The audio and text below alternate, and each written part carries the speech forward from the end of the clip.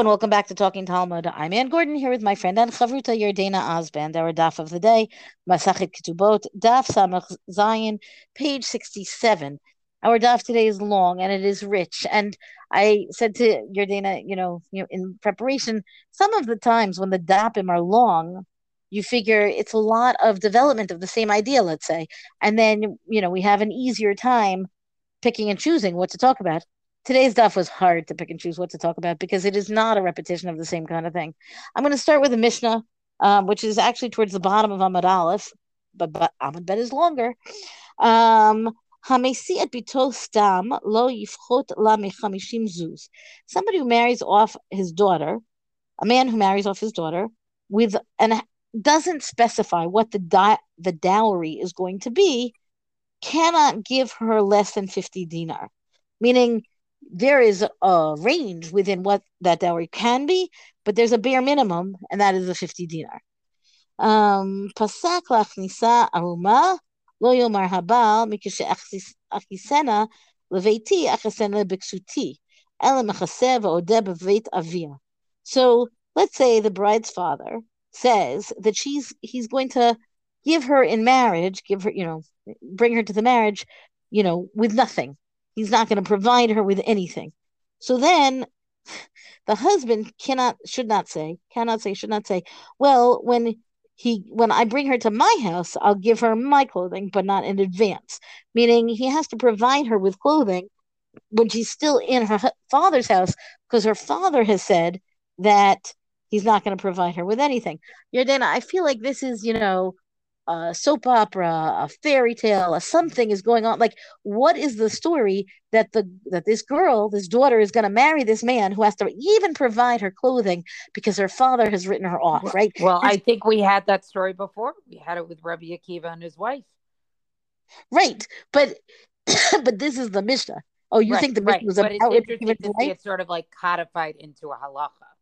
It's codified into halacha, and I think that there's still some drama here that it makes it not the normal case, right? Meaning it can happen. I'm not saying it never happens, but there's still, the romance novel type of, drama going on behind the scenes that we don't know all the story that would lead this to happen, even with the story of Rabbi Akiva and his wife, meaning the relationship between Rachel and Kalba Savua, like it's not spelled out exactly, right?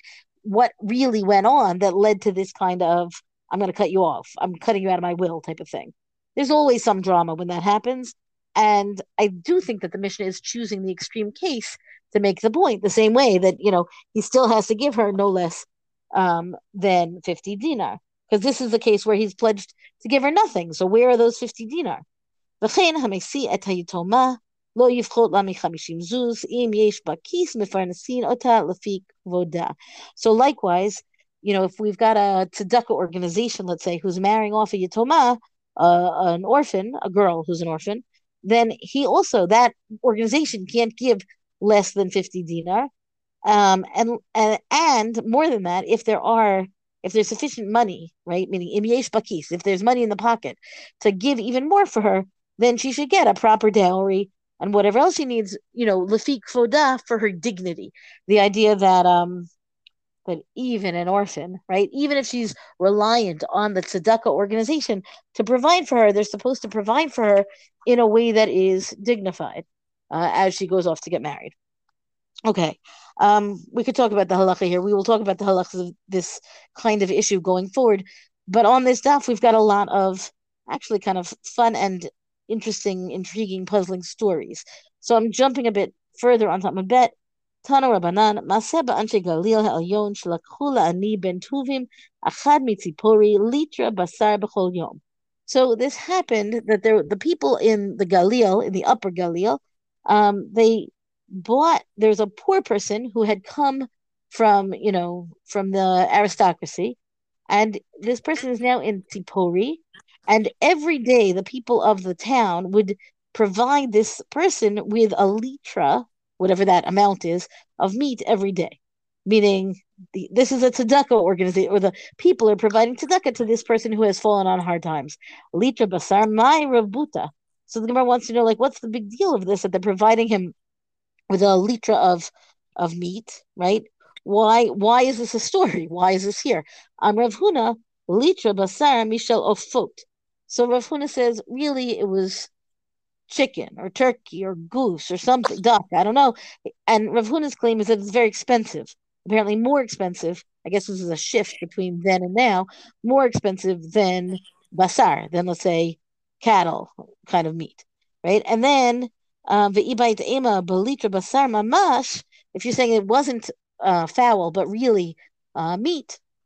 Rav Ashi Amar chatam kfar katan haya, b'chol yama hava mafsidei Hivata Amtulte.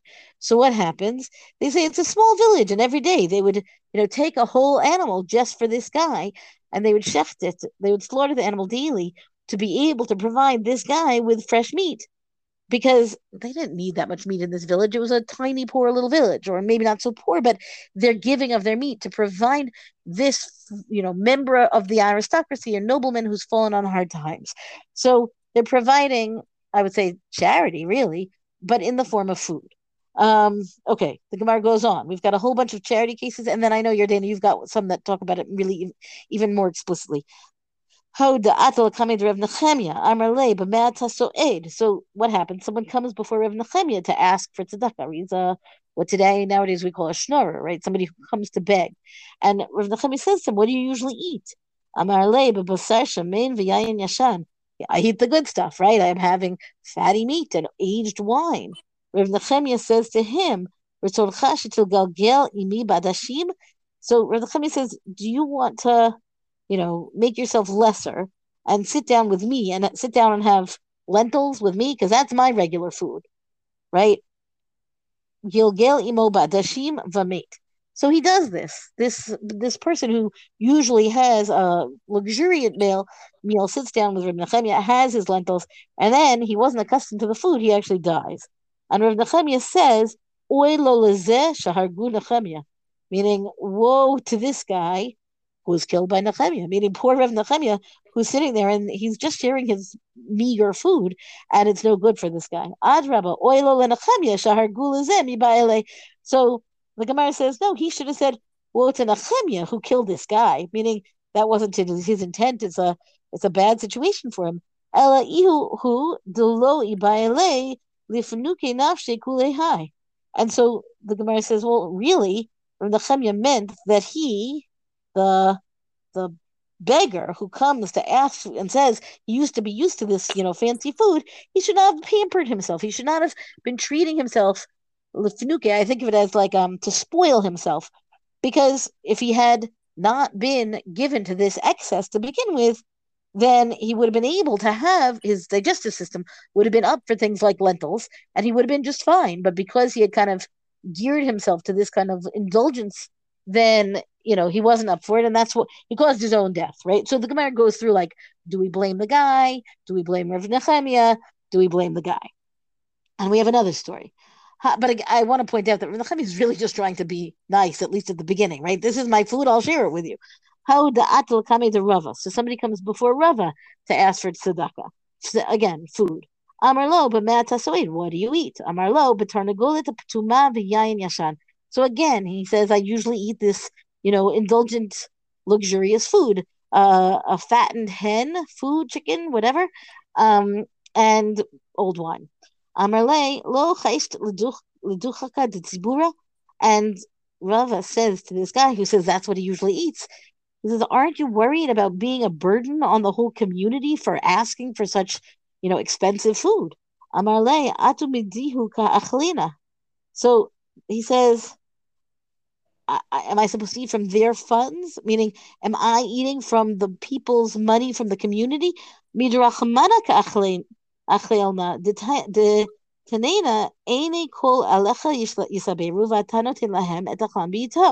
He says, who says I'm eating from their money? I'm eating with the support of Rahmana, of Hashem, of God, right? Meaning, because we have this verse from Tehillim, and everybody will recognize it, I think, from Ashrei, right?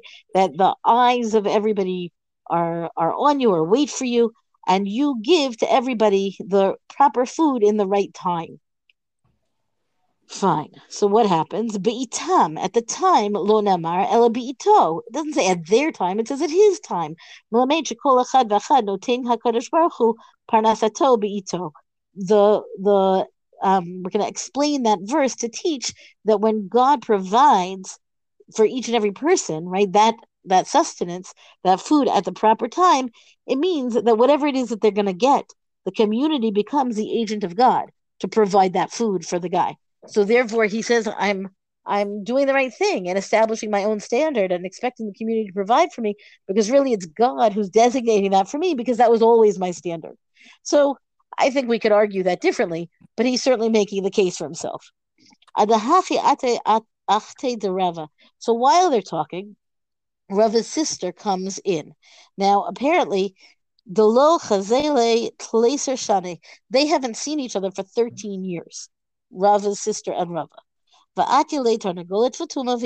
And she brings exactly this kind of food, the fatted chicken, hen, whatever, and aged wine. Amar Maidakama. So Rava says to himself, you know, what is this before me, right? Like, how do I get this food that I don't usually eat this kind of food? And so then he understands, Amar le naniti lach kum achol. That God indeed provided for this guy to get the food that he was accustomed to have, that he was planning to have, namely that kind of fatted hen and that kind of old wine, was suddenly in Rava's household because of the gift of his sister. So he's going to turn it over to this poor person to provide for him as he had been accustomed to have. I'm not sure what the sister would have thought about this, but it speaks to the idea that tzedakah is, or when you can provide food to the person in accord with what they were accustomed to, that might well be the best way to do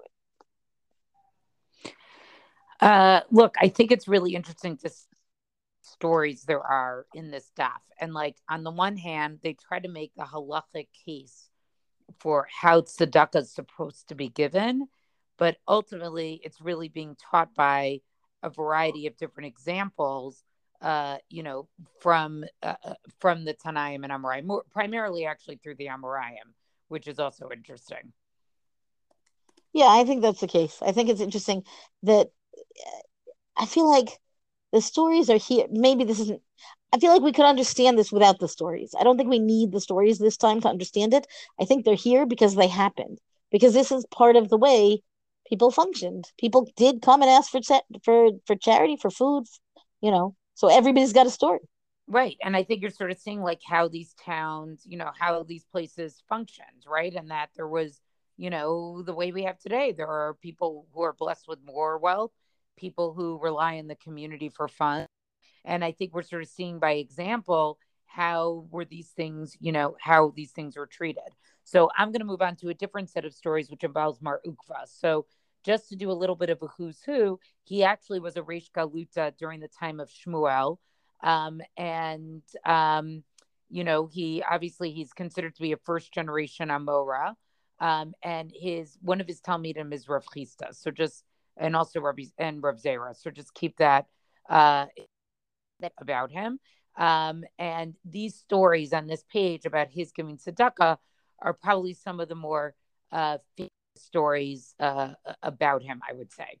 So, that's why I wanted to do like a little bit of a who's who about him. So we'll just read a few things about him. Okay. So the first one says the following: Mar Ukva have anye b'shivavate to have a rigil kol yoma tishadile arba zuze b'tzinura dedasha. So it talks about how there was a poor person where Mar Ukva lived, and every day he would basically throw 4 dinars to him, right? Arba zuze. Everybody should have chad gadya on their head now. At the hint, sinura dedasha is like the hinge of the door. Yom Echad, right? One day the poor person says, Amar, Azel ichaze man ka'ave bi hakute yuvta. I'm going to go see and figure out who does this good thing for me. Haku yoman hagale lamar ukva leve midrasha atai tevetu bahade. The day that he said he was finally going to go out and check who was doing this, Mar Ukva was delayed in the Beit Midrash, and his wife came with him to give out the tzedakah.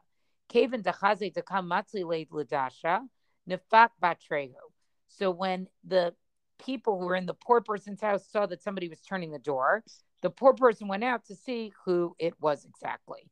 Rechut mikame, haku atune dahave gerufe nura, right? So what did they do?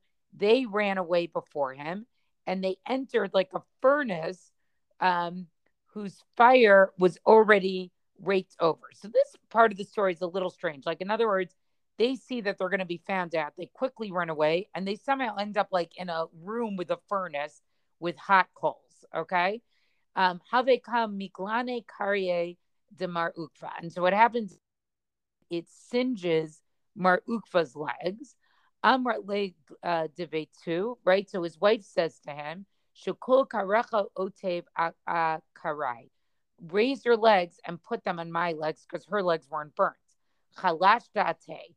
So Mar Ukva gets very upset, right? Why is he upset? Because he sees that, they both were participating in this mitzvah, but somehow he gets hurt while doing the mitzvah. And so she sees that he's upset and she says, Amrale, Ana Shichana Begave Devetu Umakavre Ahanati. Right. So she says, I'm usually in my house, and what literally means like umakavre, my assistant is ready.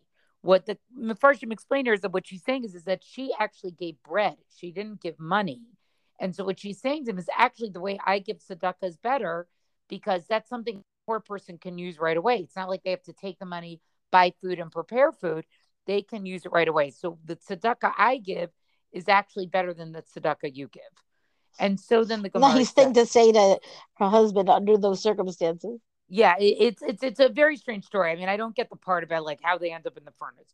Umay kule hai, right? And so then the Gemara sort of says like, what about this? Like, why did they want to make sure that they weren't found out?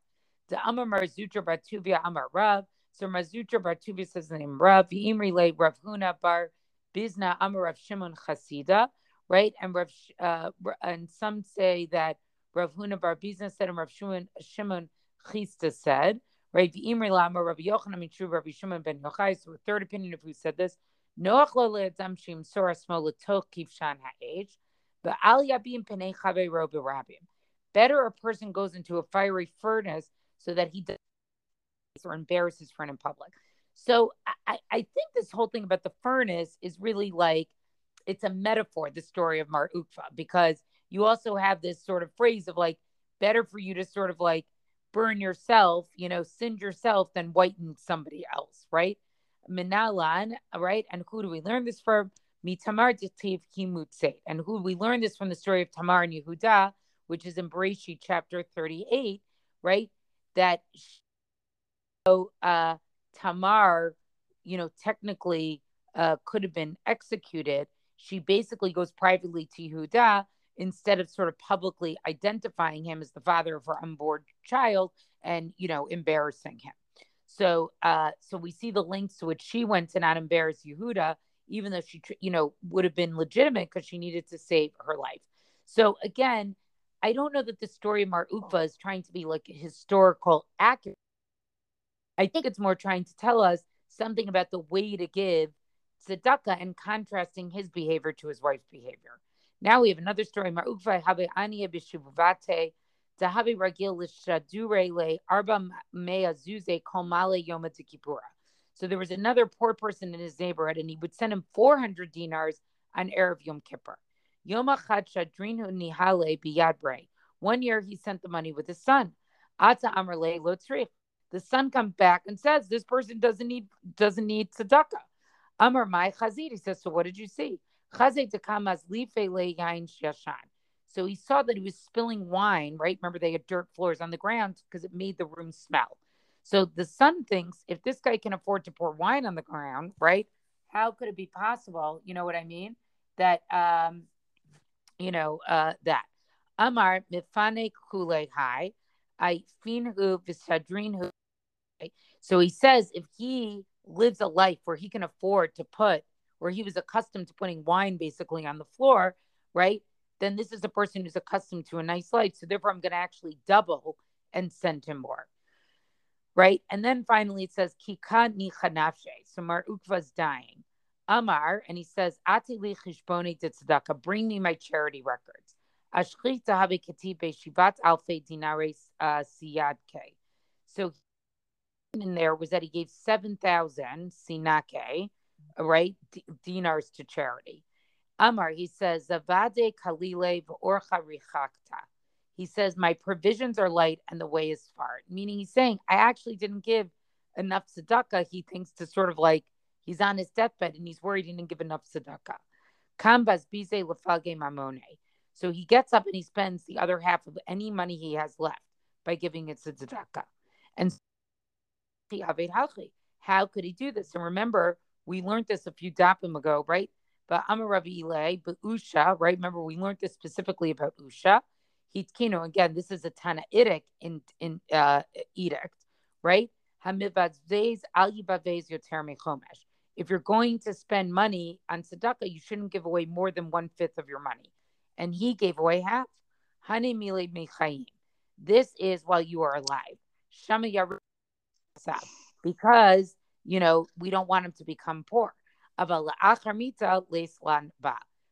after he dies, there's no problem with it. You don't have, and so what we learned from the story is that al pi halacha. And so when I read this, I said to Anne, now I know what the title is. Warren Buffett was right. You're actually not obligated to leave your children money. In fact, one could argue from the story about Mar Ukva, what it's actually trying to teach us is that there isn't necessarily a value to inherited wealth. One can basically give away all their money on their deathbed. He gives away half Mar Ukva because it says you don't actually, the issue more is that you give away so much wealth that you become poor. But there's no issue in not leaving your children an inheritance, which is very interesting. The Gemara continues with a few other stories. One about Rabbi Abba and how he also would sort of give money without being seen and without people being embarrassed. But stories about Mar Ukva, obviously we see, he was a very prominent person. Doesn't mention here that he was the Reish Galuta, but that he went to great lengths to support many people in his community, and even on his deathbed was concerned that maybe he didn't even give enough tzedakah. I think that the realia here, right, this idea of, providing for the needy in the community is kind of, I don't know, like even more down to earth, real righteousness that we see amongst the sages here, right? Like each one of them tries to help Mar Ukva all the more so. And I feel like, I don't know that, like, we're not in an area of Talmud where I would think that this is where we're going to talk about how important it is to give tzedakah, right? Like we've kind of moved here because of providing for the woman under whatever different kinds of circumstances. And now, by the way, once we're here, we'll talk about other food that's given to other people. And I think that it kind of shows how important this issue was, in a real day-to-day community kind of way. Yeah, and I also think it shows you like this issue of tzedakah. It's age old and will always be age old. Like there's always going to be people in a community who are able to give more, and always, unfortunately, going to be people who are going to need to take.